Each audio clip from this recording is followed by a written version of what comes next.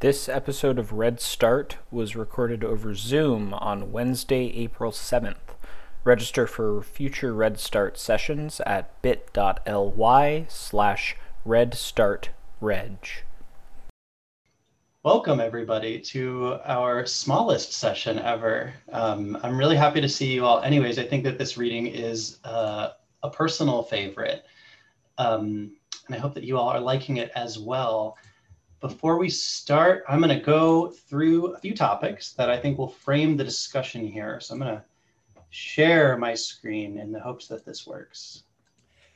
Can you all see our guy, Kwame Nkrumah, here with a quote? You're good. Thank you. I can't see any of you, so please, this is the time to flip me off and get away with it. I mean, you'd always get away with it. I'm a little wimp. Cool. All right. There's tons of cool stuff to get into here. Kwame Nkrumah is an interesting person. Nkrumah was born in 1909 on the Gold Coast, then a British colony occupying what is Ghana today. While training as a teacher, he was exposed to the writings of W.E.B. Du Bois and Marcus Garvey, and took from it that there could only be global racial harmony when the Black races governed themselves. He eventually moved to Pennsylvania to go to university, spending his summers in Harlem and paying his way through by doing odd jobs like dishwashing, not a thing you can do today. While at school, his activism focused around Pan-Africanism, the belief that Africa should be free from European colonialism and united as one country rather than many self-governing regions. He graduated with a degree in economics and sociology. This work, Neocolonialism, is a direct through line of Marxist-Leninist thought, taking the framework laid out by past socialists and expanding it to the context that Nkrumah was living through. Nkrumah was picked to run the Gold Coast's new political party, the United Gold Coast Convention, or UGCC. I'm going to say that because it's shorter. And so returned to the Gold Coast in order to help run it. He submitted plans for the party to build capacity for labor strikes, which upset its more rich liberal establishment, like the other 5 people in this picture. Soon after, in 1948, post-war inflation caused public anger at high prices and general unrest in the Gold Coast. In a march to present a petition to the governor to address grievances, there was gunfire from British colonial soldiers, which sparked the 1948 Accra riots, which then spread through the country. Accra is today the capital of Ghana, then I believe the capital of colonial Gold Coast. The government assumed that UGCC was responsible for the unrest, although it had almost nothing to do with it, and arrested the 6 leaders, including Nkrumah. The other 5 UGCC leaders also blamed the riots, as well as their detention, on Nkrumah because of his union organizing, which they did not approve of and did not do. This caused a rift in the UGCC and elevated Nkrumah's popularity among the general populace. He founded the Committee Youth Organization, CYO, as a youth wing for the UGCC. They got a really cool bird logo. Good call. It eventually broke away from the more liberal UGCC with the liberatory motto, self-government now. He then formed the Convention People's Party as an official break from the UGCC. The UGCC tried to heal the divide, promising that they would reinstate Nkrumah as secretary of the UGCC if the CPP disbanded. But Nkrumah's supporters wouldn't have it. They persuaded him to refuse the offer and remain at their head.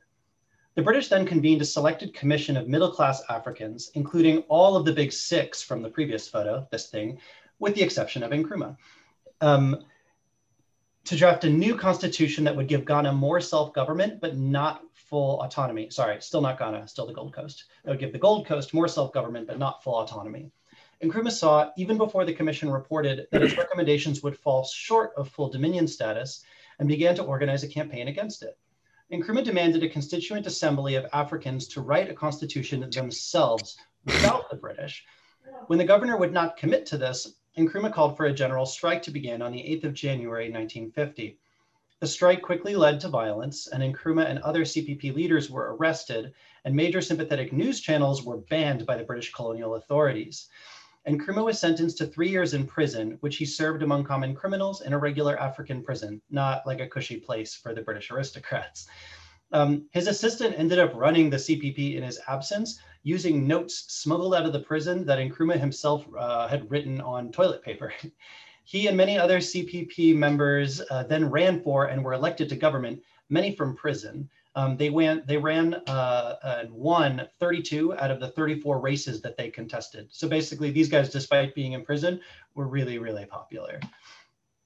Nkrumah and his CPP then fought and won the people's hearts and minds by taking power in the colonial government and wielding it as much as possible to improve the material conditions of the broad populace.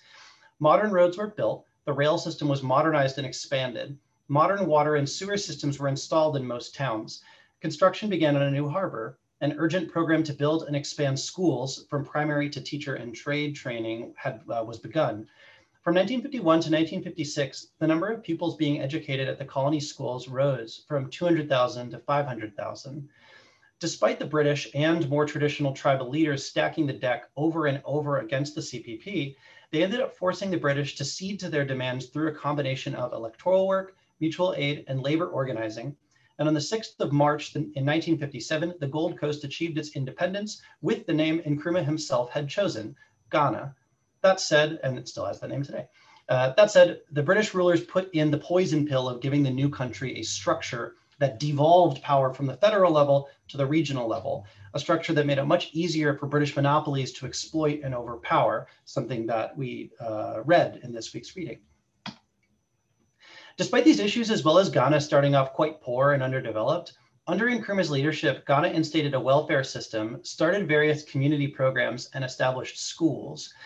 There was controversy, especially surrounding his act to prohibit, quote, securing the election of persons on account of their racial or religious affiliations. But overall, this was a relatively prosperous time for the new country, and his administration was widely popular. In 1961, he went on tour through Eastern Europe, proclaiming solidarity with the Soviet Union and the People's Republic of China, which both existed at the time. Cool. His clothing changed to the Chinese-supplied Mao suit. In 1962, he was awarded the Lenin Peace Prize by the USSR and met with Che Guevara and Mao, among with many other cool world leaders that we like and think are good. I want to stop for a second and enjoy this pic of him like laughing with Zhou Enlai. I really like that. Zhou Enlai was premier of the People's Republic of China at the time. And there's just a bunch of pictures of them laughing all over the internet. I don't quite know why or even what language they were speaking in. Nkrumah pushed socialist values in his life and urged others to do the same in their mission to build a socialist Ghana and a socialist African nation, Pan-African nations, the entire continent as one country. Here's a quote from his 1967 essay, African Socialism Revisited. "We postulate each man to be an end in himself, not merely a means, and we accept the necessity of guaranteeing each man equal opportunities for his development. The implications of this for socio-political practice have to be worked out scientifically, and the necessary social and economic policies pursued with resolution. Any meaningful humanism must begin from egalitarianism and must lead to objectively chosen policies for safeguarding and sustaining egalitarianism, hence socialism, hence also scientific socialism." In February 1966, while Nkrumah was on a state visit to North Vietnam and China, his government was overthrown in a violent coup d'etat led by the national military and police forces. The conspirators ruled as a military government for 3 years. Nkrumah did not learn of the coup until he arrived in China weeks later. After the coup, Nkrumah stayed in Beijing for 4 days, and Premier Zhou Enlai treated him with courtesy. Apparently, they really liked each other. In 1978, the former CIA chief of the Angola Task Force wrote that agents in Ghana maintained intimate contact with the plotters as a coup was hatched. Afterward, inside CIA headquarters, the Ghanaian station was given full, if unofficial, credit for the eventual coup. Later the same year, Seymour Hersh of the New York Times, citing firsthand intelligence sources, claimed that many CIA operatives in Africa considered the agency's role in the overthrow of Dr. Nkrumah to have been pivotal. Following the coup, Ghana realigned itself internationally, cutting its close ties to Guinea and the Eastern Bloc, accepting a new friendship with the Western Bloc, and, you know, a lot of people will see this coming, but inviting the International Monetary Fund and World Bank to take a lead role in managing the economy. This is a very common pattern. This is how fascist takeovers generally work, in tandem with the international liberal economic order. With this reversal accentuated by the expulsion of immigrants and a new willingness to negotiate with apartheid South Africa, Ghana lost a good deal of its stature in the eyes of African nationalists across the continent. Nkrumah never returned to Ghana, but he continued to push for his vision of African unity. He lived in exile in Conakry, Guinea. I'm sorry for mispronouncing all of these words. As the guest of President Ahmed Sékou Touré, who made him honorary co-president of the country. And Nkrumah read, wrote, corresponded, gardened, and entertained guests. Despite retirement from public office, he felt that he was still threatened by Western intelligence agencies, with good reason, considering how many people around him were being assassinated constantly throughout these years. When his cook died mysteriously, he feared that someone would poison him and began hoarding food in his room. He suspected that foreign agents were going through his mail and lived in constant fear of abduction and assassination. In failing health, he flew to Bucharest, Romania for medical treatment in August of 1971. He died of prostate cancer in April 1972 at the age of 62 in Romania. Nkrumah was buried in a tomb in the village of his birth, Nkrofil in Ghana. While the tomb remains in Nkrofil, this is a picture up here, his remains were transferred to a large national memorial tomb and park in Accra, the capital of Ghana. And actually, that's the picture that you're looking at. In 2000, he was voted African Man of the Millennium by listeners to the BBC World Service, being described by the BBC as a hero of independence and an international symbol of freedom as the leader of the first Black African country to shake off the chains of colonial rule. Kind of ironic. According to intelligence documents released by the US Department of State's official Office of the Historian, quote, Nkrumah was doing more to undermine US government interests than any other Black African. It's pretty high praise. Switching gears, I'm going to talk about theory for a sec to lead us into the breakout rooms. Nkrumah's work was a direct through line of socialist thought, starting with our boy Marx himself. Marx, in his 1847 work, Wage, Labor, and Capital, which we read in Red Start Week 1, explains the difference between labor and labor power, one of the elements that explains how basic capitalist social relations work. Basically, if you make something that's worth $100 of value every hour, but your boss only pays you $10 an hour, that's $90 an hour of the value you create through your labor being siphoned off and hoarded by the capitalist class. Which only pays you for your labor power, which they've deemed a commodity, despite separate from the labor you've done. Lenin, in his 1917 work, Imperialism, the Highest Stage of Capitalism, which we read the past 2 weeks, explains what happens when those capitalists siphon off huge amounts of value from workers. They form multinational corporations, band together to unite their strength and form a socialized, standardized, and structured set of industries. This consolidation into monopolies gives these corporations massive power over governments and over the populace. It also stretched capitalism's contradictions at the time to the limit, and so began the process of exporting some of those contradictions to colonies controlled by mostly European capitalist superpowers and their monopolies. So by this, I mean these capitalist superpowers and their monopolies began exporting some of their hardest, lowest paying, and most dangerous work to its colonies, thus lightening the load capitalism creates on the Western, white countries, consuming the goods and keeping the worst labor in the poorer countries, Black countries and Southeast Asian countries, where it was easier for these monopolies to ensure their rule over workers by force. This leads us to what we're reading in Nkrumah's 1965 work, Neocolonialism, the Last Stage of Imperialism. In this book, Nkrumah begins to explain a problem set of what happens when imperialist colonial governments begin to really cede control to these multinational corporations. Marx, in Wage, Labor, and Capital, explains that as the prices of commodities fall, the rate of capitalist profit will rise, thus increasing the sheer amount of cash these corporations have, especially relative to the amount of money that workers have. Hold on. I lost my space. Yeah, these gigantic amounts of money rise both in objective numbers and in numbers relative to the money controlled by workers and by governments. The mostly European governments that were previously overseeing colonial operations to extract wealth from the global south see their power begin to fade in light of the international conglomerate, which now is so flush with cash that it no longer needs these colonial governments to directly oversee these colonies. This frees these former colonies to become, air quotes, liberated, independent states. These states, while no longer under the direct colonial rule of European or American states, do not have the size or strength to fight with these new superpowered Western corporations. This is important for us as socialists because it is a material condition many governments in the global South have to contend with. And so something to consider when we look at their movements and tactics to see what we'd like to emulate and what we'd like to not. These places in the third world are an extreme disadvantage when faced with the onslaught of Western capital accumulated over the past 300 plus years, while the global South was held in subjugation to their whims, sometimes literally as slaves. So I'm gonna let you all go to breakout groups now. I've spoken a ton, but this week, let's consider the problem set that Nkrumah faced in his struggle for an Africa liberated from international monopoly capital and for scientific socialism, and how that applies to us in DSA.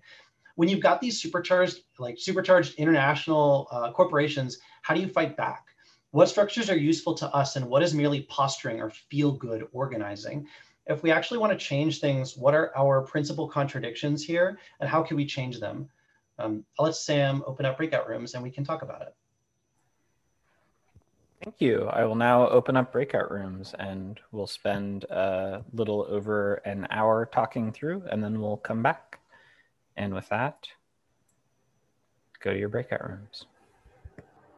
Our room just ended on a banger, just talking about how the British Museum is fucking disgusting, like as a thing that exists, as like a monument to colonialism. That's a good one. Thanks for bringing that up, Devin. No, it's cool that they stole all that shit and then like proudly display it and then force people to buy shit back that got stolen. Yup. Man, isn't it great that we did all this colonialism and we stole everything from all these like incredibly like old and storied cultures? This is cool. Okay. So I said this in my breakout group. I don't know if you all did it in yours. So basically we're changing the format a little bit. We are not doing the like roundup shit that we used to do. Nobody liked it. We didn't like it. You didn't like it. We all agreed. No one likes it. So what we're doing instead is a little bit of I'm going to give like a short talk and then we're going to do a Q&A. We were told basically through a bunch of feedback that people want to know what Red Star thinks about things. They want to know what the Red Star line is. That doesn't mean that you have to like agree with the Red Star line. It just means you have to understand that we're the smartest people in the room. I'm kidding. But you know, people are asking, and so we're going to try and do a Q&A. I will talk for a bit on some sort of thoughts that I had on this reading and what lessons we should take from it, and like some things that will hopefully frame the next week's reading. And also, it's just the elephant in the room in this kind of conversation anyways, but capitalist social relations extract wealth from workers, congealing it together in corporations that then become huge monopolies and eventually multinational conglomerates. Capital spends time and effort balkanizing and splitting up former colonies into tiny little countries with no ability to fight back. In our organizing, we should not be helping them do this. We should be building large, broad, democratic structures that can create a dictatorship over capital. And this, by its nature, will need to be large.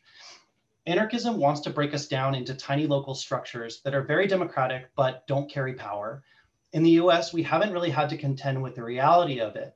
But in Africa and in Latin and South America and in Southeast Asia, they've had to bear the brunt of capital's will. Nkrumah fought for an Africa united. He failed, but we can learn from it. The neocolonial relations of Western capital to places like Africa is as true today as it was when he wrote this in the 60s, now over 50 years ago, as we all correctly did that math earlier. We should begin to consider what structures can answer the problem set that Nkrumah poses in this work. Let's pretend we're socialists in a small, undeveloped country for a second. In order to achieve communism, we will need to raise the material conditions of the people around us. And in order to do that, we need to seize the means of production. But how do we do that when there are hardly any means of production to be seized? For example, we wouldn't be able to make food without agricultural equipment, most of which is produced by Western corporations that only take the dollar as a form of currency. And we don't have that in this tiny, undeveloped country that we are all pretending we're a part of right now. So our small, undeveloped nation would need to find somebody who can lend us money. The big game in town for decades has been the IMF and the World Bank, which Nkrumah gets into more in next week's reading. These people will lend us money, but only if we agree to restructure our country to receive foreign investment, do land reform so that private property exists for multinational corporations to exploit, and essentially renounce any socialist reconstruction. This is the only way out, or really the only way to feed themselves for many undeveloped nations, and they end up having to take it. If you're a political party in this scenario, like so we're a socialist party in this tiny underdeveloped country, and we're trying to get the population to our side, you know, we can talk about these abstract issues like abolition of private property, but that doesn't really help. It doesn't really help our case when the other party, let's say they're neoliberals, promises food and jobs via IMF loans and restructuring of the country to suit capitalist investment. So you can see why neocolonial relations are harmful and how they're a self-fulfilling cycle that isn't going to break itself. These small countries will go through IMF restructuring over and over again in order to receive loans from Western corporations and banks so they can try and raise themselves out of poverty. But this restructuring further entrenches the power that Western corporations and banks have over them, which keeps them in poverty. How can this cycle be broken? We need to create some sort of means of getting money to these people. Even just loans distributed at wide scale with lower interest rates than the IMF can offer that don't require neoliberal restructuring. Loans like that would be huge for lifting undeveloped countries out of poverty and subverting the neoliberal economic order. I think most of you probably see where I'm going with this, but for those that don't, this is what China is doing today. China sees the need to lift the material conditions of the people in underdeveloped countries, and also sees how much Western power can be subverted by simply getting undeveloped countries out of the neocolonial economic relations that power the IMF and the World Bank at all. The neocolonial engine that props up much of Western capital is shaking at China's subversion of their extractive power in the third world. And even just last year, the US constructed a new bank specifically to try and go lower than China's interest rates so that we could continue forcing neoliberal government restructuring on the countries we extract wealth from. So, am I saying in this call that you should blanket support China? Not in this call, but it's something that we should consider when critiquing them. China has been building up its knowledge of Marxism for generations now. The left in America is more or less brand new. And so most of us, myself included, are just beginning to dig into theory and learn through a historical materialist lens how the world works. Their whole government in China was founded on the principles of dialectical and historical materialism. If we think of socialism as a science, we can see how that means they have a lot of data and research to go off of when deciding how to run things, while we in America are really just barely starting off. We're not even able to get past the paywall for most academic journals if we're continuing this metaphor of socialism as a science. I think instead of jumping to conclusions about what China is doing and why we don't like it, we should first stop and learn why China operates the way that it does. They are the senior scientists here, and I want to learn from them. This will be the focus of next week's discussion, how Nkrumah's work and the problems that he postulates is in many ways answered by the structures China has erected to combat the global hegemony of neoliberalism. But I've spoken enough now, and we'll open things up to a Q&A. So this is new, but basically stack in if you'd like to ask questions. I am supposed to answer all of them this time, and other people will not be stepping in. So let's see how I can do. Yeah, what's Red Star's position on like what we as leftists in the imperial core should do about all this, if there is anything that we can do? Yeah, I mean, I think that's a good question. Like, how is any of this like relevant to us, right? In terms of like learning about like Pan-Africanism and like third worldism in China, like there's definitely a critique of like, what does it matter what our opinions are on the Soviet Union? We're doing labor organizing and electoral organizing in the United States now. And I think that's a great question and a relevant one. I would say our general take, trying to synthesize what other people have been saying in the caucus is that like, this is really important because if you're a historical materialist, you are trying to take history and learn from it. You're trying to study past movements, what they've done, see their successes, see their failures, and pick the parts that you like and use that, and take the parts that you don't and avoid them. And so it's important to understand like what's going on in other places and to have a line and to hash out like, hey, do we think, Nkrumah, what things did he do well? What things did he not do well? And it actually is even good to come to alignment on that sometimes, even if it's like not that important for us to judge him as a person. It matters when we're like deciding our organizational direction. Do we want to do the things that he did? Do we not want to do the things that he did? Do we think democratic centralism is a structure that works out? Some people who don't think that the USSR or the PRC have been successes are like, well, DemCent sucks. It like creates these bad outcomes, so we're not going to use it. And so I think it is important to have those conversations on what we think about these countries if we're going to use a historical materialist analysis. Yeah, do you mind defining what third campism is? I know it's popped up on the IC resolution discussion online. And how do we deal with internal or deciding when a country has differing like socialist movements within it? So just like the United States as like DSA, SALT, whatever, like how when there are internal differences within a socialist movement or socialist country, do we make an analysis of that country? And kind of building off that, is there a need for an outward and internal position on other socialist organizations? So what we may say about like China internally being maybe different than what we would say externally to, you know, a less socialist friendly American audience? Yeah, that's a great set of questions. Yeah, sorry, I should define third campism. I think everyone seems kind of confused by it, or a lot of people are anyways. Third campist is, there's an article written by the former sort of like people who are running the IC called like Against Campism, which describes the third campist position pretty well. Basically, third campists are like, we support neither Washington nor ex-socialist countries. So the third campus position used to be, we are in favor of neither Washington nor Moscow, because they were just like, we are socialists, but we think that the USSR is bad and authoritarian. And so we, as socialists in America, for some reason have a unique analysis. We've decided that these things are bad. We're the only people who know what's going on, and everyone else is a dumb loser. The last part I made up. Now, third campism is neither Washington nor Beijing. So basically, I don't support America and I see the problems in it, but also I don't support China. I shouldn't say I, that is the third campist position. They're like, we're creating a third camp, not any of those two camps.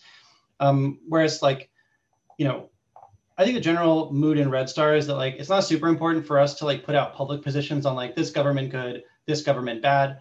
But in general, we basically are taking the position of like, we support actually existing socialism as it exists today. And like, we want to work with that and learn from it.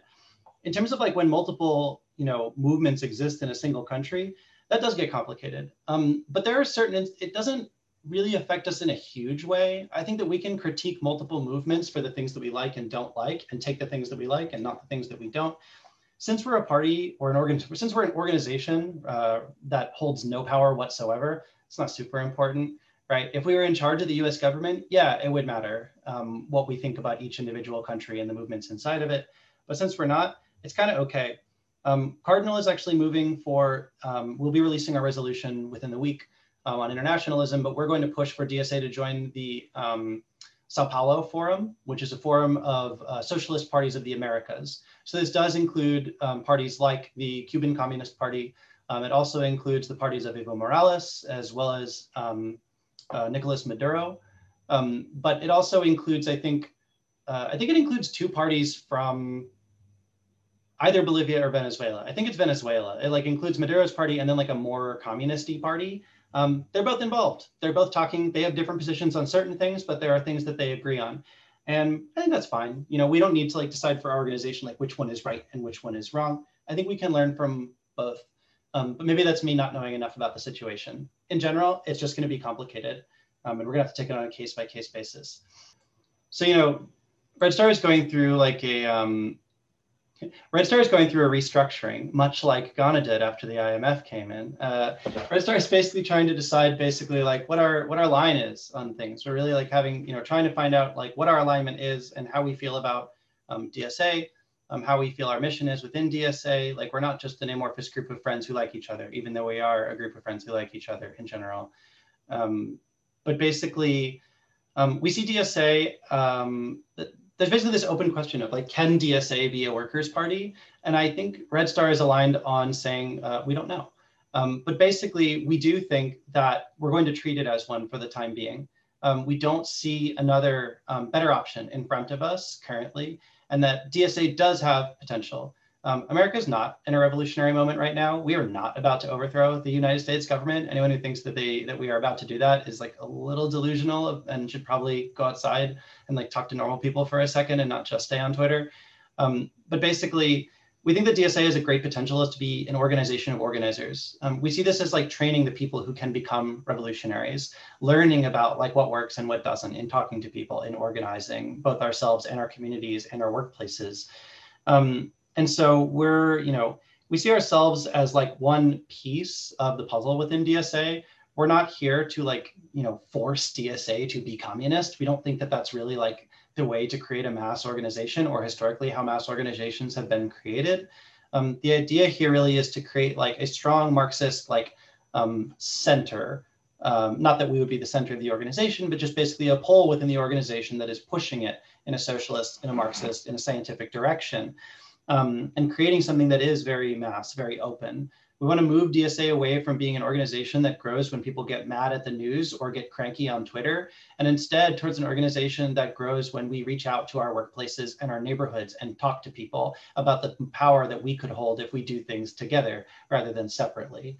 And so, that's, I would say, a decent amount of alignment to come out of like one big alignment meeting.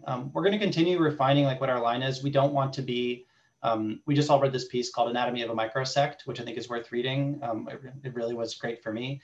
Where like creating like your little purist, Trotskyist or Maoist thing isn't really going to get you anywhere. And just declaring yourself the Workers' Party isn't really going to get you anywhere. So we want to work with the conditions that we're given, and we see the potential within DSA, and we want to try and grow it as much as we possibly can. We don't see it as a dead end like some other like caucuses do. We want to see what we can do with it. So basically the metaphor that was used was just like, there's a big math equation of like how to do the revolution. We kind of have to just pick a variable right now for Workers' Party. Do we know if DSA is the right variable? No, but we just have to slot in a variable so we can try solving the equation this way. And if this doesn't work, well, we try something else later. That's why socialism is a process, and socialism as a process is good. So with that, I will let everyone go stare at Nick's cats because they're so fucking cute. Thank you all so much for coming. We'll be back in 2 weeks reading the next bit of Nkrumah. It's in the document, not the entire rest of the document. It's just as week 2. Don't worry, it's not like 60 pages. It's going to be 30 pages. I'm just still editing it down a tiny bit. But basically, it's chapters 3, 4, parts of 5, and then 17. I'm going to see if I can try and edit down a little bit of it to fit 18 in there as well. So just don't start reading it tomorrow, basically. I'm going to be finishing up. But we'll be back in 2 weeks. Thank you all so much for coming. This was fun. Please register in the chat for next time.